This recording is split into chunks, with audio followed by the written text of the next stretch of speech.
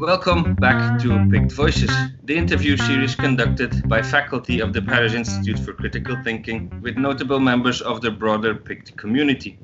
Our goal is still to present our community with a variety of voices across the spectrum of the humanities and critical creative thinking. My name is Christophe van Houten, and today I'm joined by Carl van den Broek, editor-in-chief of the Flemish independent news website that focuses on investigative journalism, Apache. Hello, Carl, and welcome. Hello.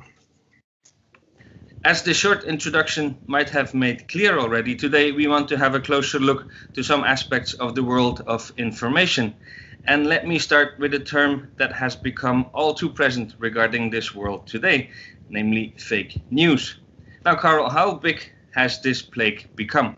Can we speak here of a pandemic as well? Well, I'm always a bit reluctant to talk about fake news because it has existed since humanity, the beginning of humanity. People have been telling each other lies since the days of Adam and Eve, I think.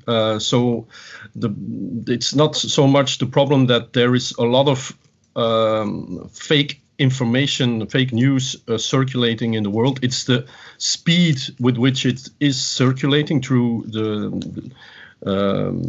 mobile internet, the social media, etc.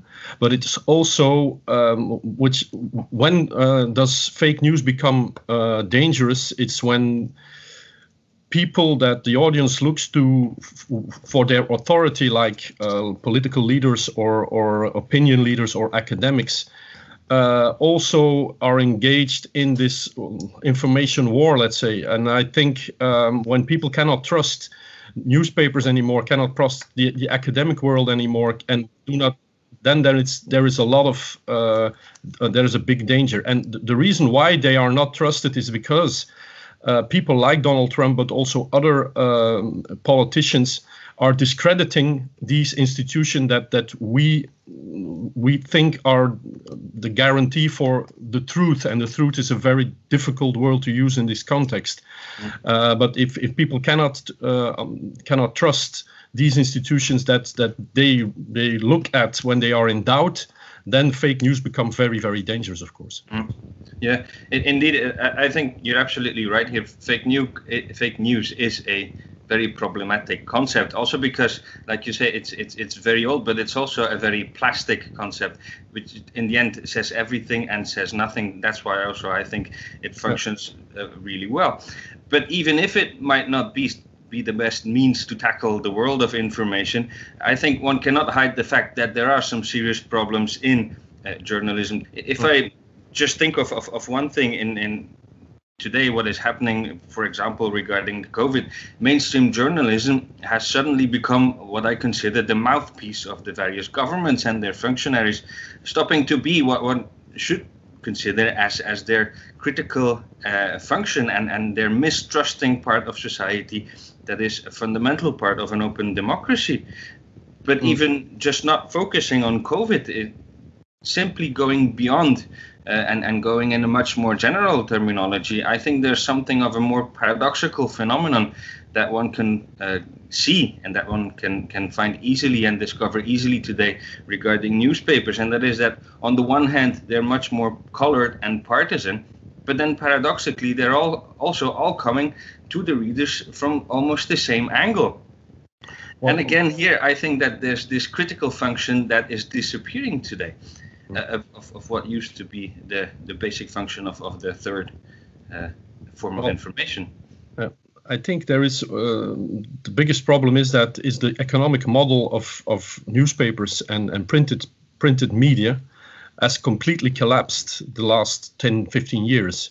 And that is also because of the internet. The newspapers were very powerful and they were very well balanced in the ways they were financed. When you were an editor of a newspaper, you get your money from your readers, you get your money from publicity, advertisements, all kind of people, companies that wanted to let the public know which products they are selling, and it was a very lucrative business, the news media business, from the 19th century all the way to, let's say, 2010. But then the mobile internet came, Facebook came, and they are working like parasites, of course. They're using the content that is made by professional journalists that have to be paid by the editors. They're using it on their platforms, and they don't have to pay for it. If I write an article and my friends put it on Facebook and it spreads all over the country, which I always hope, and I'm very glad about it, but it's Facebook that's selling publicity on the pages with my content and with the content of Apache. So that's the revenue of newspapers and editors of printed press collapsed in the last 10, 20 years, also because they misjudged the internet. When the internet came in the beginning of the 21st century, newspapers made their digital content almost free. And that, of course, combined with the fact that the revenue from publicity collapsed, made that there was a sort of a perfect storm.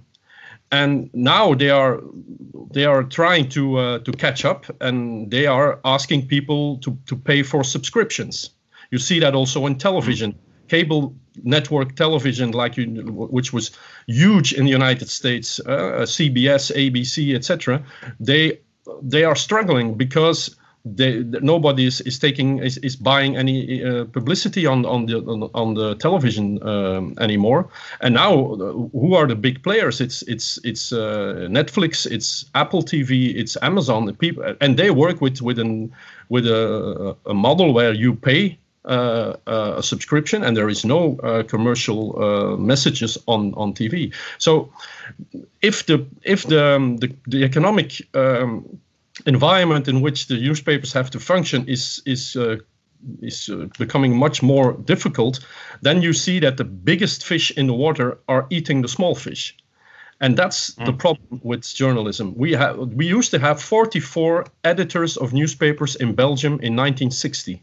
Now there's only 3. There are countries where there's only 2. In Ireland, for instance. And that puts a big strain on, let's say, the pluralism in the press, the voices that you hear. But it also makes it the economic reasoning behind the media is that you want to sell you target the audience that has money. You're targeting the middle class, but nobody is making newspaper for poor people. But they are the majority of the world. Poor people are still poor people. People having less than the medium income are much, the 99%, as they were called, are a much bigger crowd than let's say the 20 or the 30%.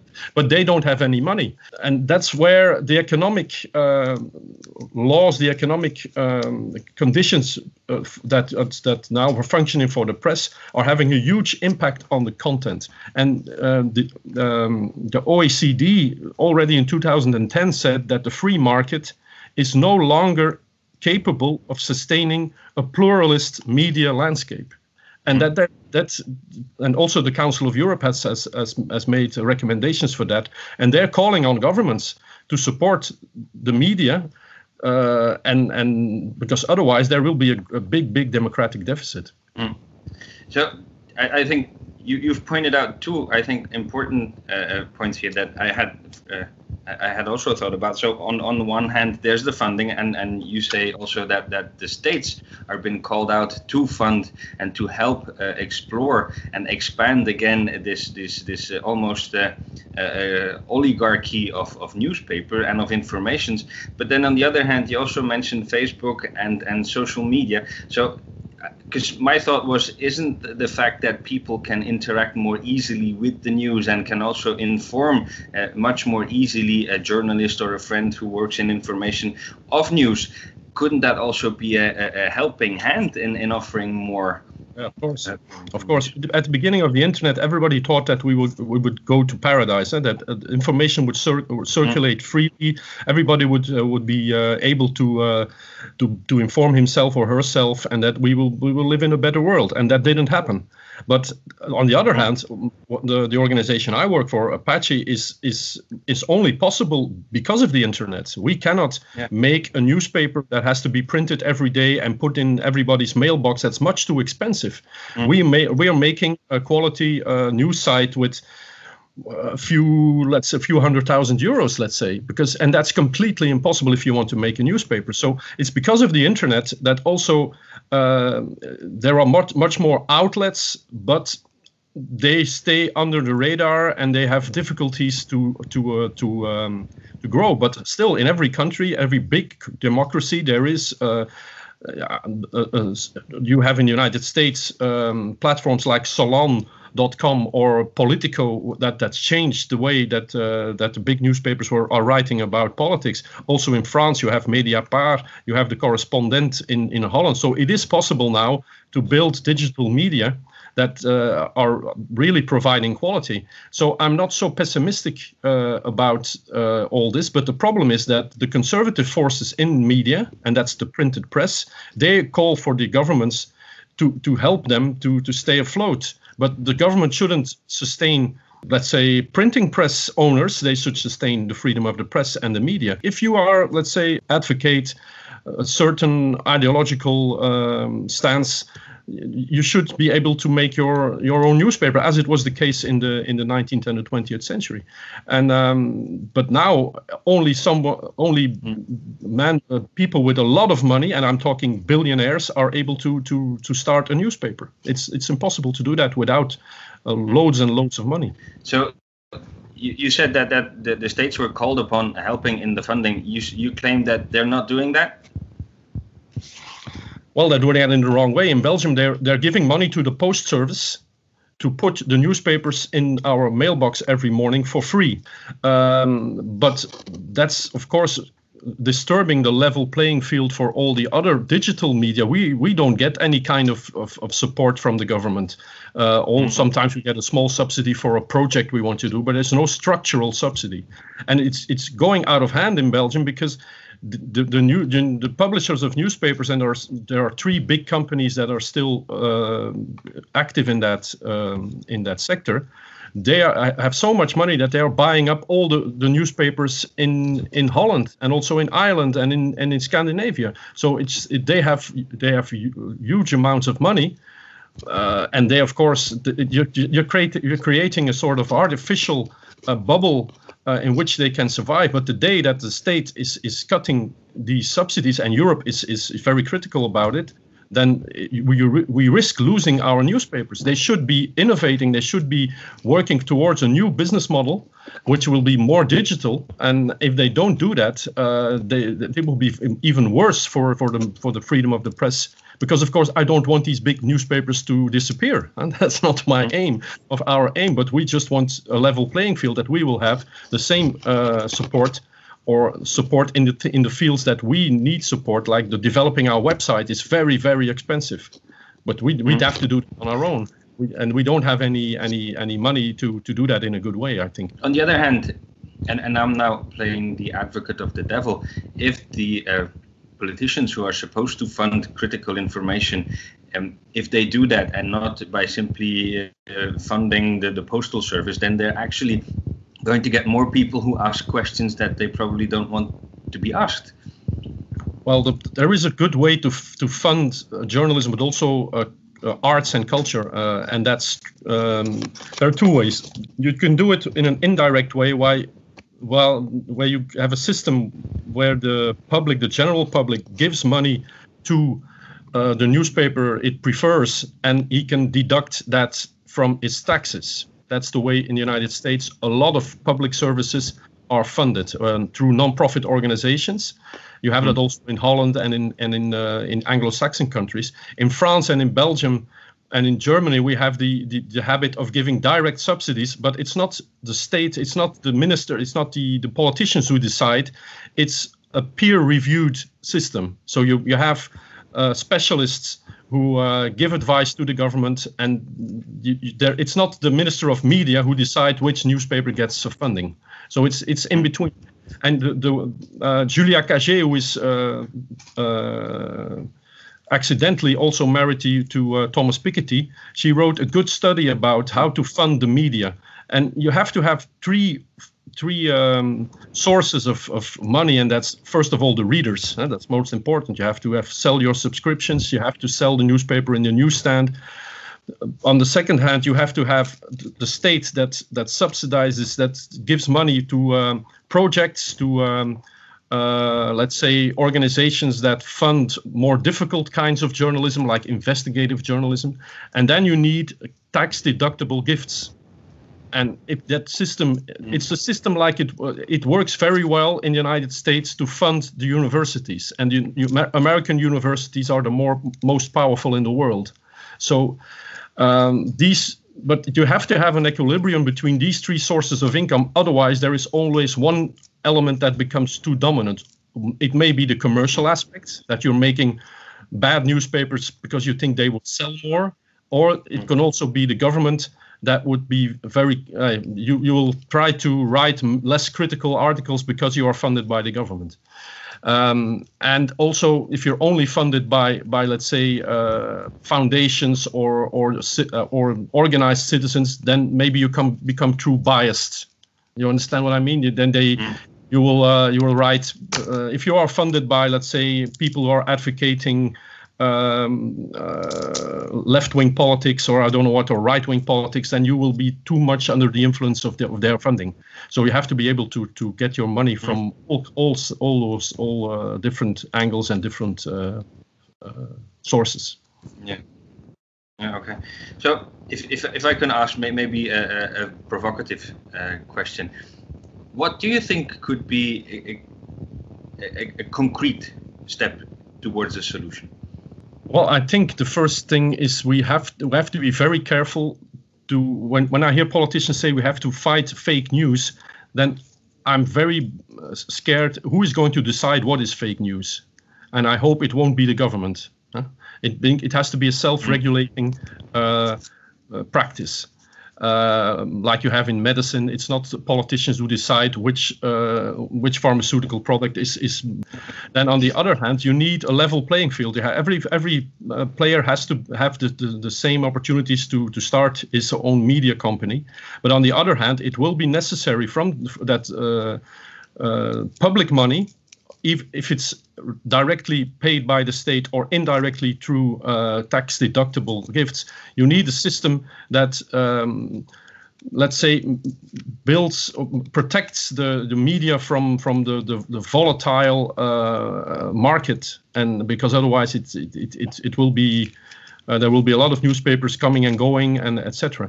And on the other hand, the most important thing is, of course, we need laws that protect freedom of expression and freedom of the press. And all over the world, they are threatened. I think also in Europe there is a lot of tension because of the terrorist attacks. In every European countries, we have restrictive laws now, or more restrictive laws than before, that are hampering the freedom of journalism, and that's very, very disturbing. Mm-hmm. It's quite not really surprising, but quite interesting to see how we at PICT are confronted with very similar issues as you in Apache of being an alternative voice in the whole educational system that sometimes comes up against the same walls. In academia, it's the same problems you have. Yeah, of course. Yeah. You have the same issues with funding. You have the same issues with other people who become suddenly experts who have no knowledge at all about a certain topic, but then suddenly become the voice boxes of your specific field, and then you see that there's nothing to say. But so it's quite interesting to see how these critical investigative instruments work as well in the academia as in information-based world. But if I may ask one final question, and it's probably a little bit more dedicated to you guys at Apache, but I think you're just one case amongst many. So I think there's one final aspect that we haven't talked about, and that's the problem of silencing, not just funding, but also silencing. And I know that there have been attempts to silence your investigations, either by trials or even by obliged withdrawals of articles through the courts. Could you maybe say something more about the situation of Apache itself first, about these court trials and about these attempts of silencing and how they work, and then maybe also if you are aware of other situations in other countries of very similar cases, maybe you can say something about those as well, so to inform our listeners. Well, I must say, in Belgium, we are at the top 5 of countries where the freedom of the press is still guaranteed. We have the most liberal and the best law for the protection of sources. The police or the judges cannot ask a journalist who his sources are. So that's unique in the world. I think only Iceland and Belgium have such a good law to protect the sources of journalists. But and also to attack a journalist before court, it's a very if you read the Constitution of Belgium, it's very, very difficult. But we are seeing now that they are using other means in our judicial system to attack us. They are filing civil lawsuits against us because they say that our articles are damaging them, are costing them money. If we attack people who are, let's say, in the real estate sector, which is the case, they are saying your article is hurting our business, and so we file a civil case. We won that civil case 2 years ago. Then we're also doing undercover journalism, which is a very light form of undercover journalism. We just filmed people going to a restaurant on the street, and on the sidewalk of the street. We filmed that, and they are filing complaints against that as well. But now, which is much more disturbing, there is a procedure in Belgium that, for give you an example, if you're my neighbor and you're trying to cut off a tree, and that tree is threatening to fall on my house, I can go to a judge and say, stop him. And the judge can do that without going and giving you the opportunity to give your side of the case, because there is an imminent danger. And that's what they're using now. We write articles and they go to a judge, and the judge sentences us to remove the article immediately. And if we don't do that, we have to pay 10,000 euros. And then only a month later, this is treated in a normal court where we can put our arguments forward. And every time it happens to journalists, the journalist wins in the end. But of course, it's a lot of stress. It costs a lot of money to pay lawyers. It happened now 4 or 5 times in the last years. And it's even so that Didier Reynders, who is now the European Commissioner who has to safeguard the democratic values of the European Union, he published a report last week, and Belgium is mentioned in the report, and the only example in there is Apache. It is also the Council of Europe has asked Belgium to take measures to prevent this kind of intimidation of the press. And I'm not sure if the new government is going to do that, because it's very difficult. Because everybody, of course, has the right to defend himself. If I am attacked in a newspaper and people are writing lies about me, I also think that I have to be able to defend myself. But there are a lot of mechanisms that people can use to defend themselves against journalism. But now, to ask a judge to remove an article is pure censorship, which is prohibited by the Constitution of Belgium. So that's very, very disturbing. On the other hand, I must say that our readers, the audience, and also a lot of people, opinion leaders in Belgium, are supporting us in this struggle. So we're not alone, and it raises a lot of sympathy for what we're doing as well. So I'm not saying that we're benefiting from this, but it doesn't make us weaker either. It makes us stronger, because we are pushing where it hurts, and that's what that's proven. If it was just we were just insulting people or writing fake news, then it would be very easy to get a judge and to get us condemned. But it's not happening. Every effort they make to silence us through justice is revoked, is rebuked, because we win every time. So they're using these unorthodox means to intimidate us, and that's the proof that we're on the right track, I think. Yeah, I believe so as well. So thanks for being with us, Car, and all the best with Apache, I will keep following you. And for all the people who read Flemish or Dutch, please go to the site apache.be, because it's really, really good. And to the listeners, also a big thanks. You are much more numerous than we had expected when we started with these podcasts, so we thank you a lot. And this gives us a lot of strength to continue. So my name is Christophe van Houten, and we from Pict hope to find you again all very soon for your next Pict Voices episode. Goodbye and thank you.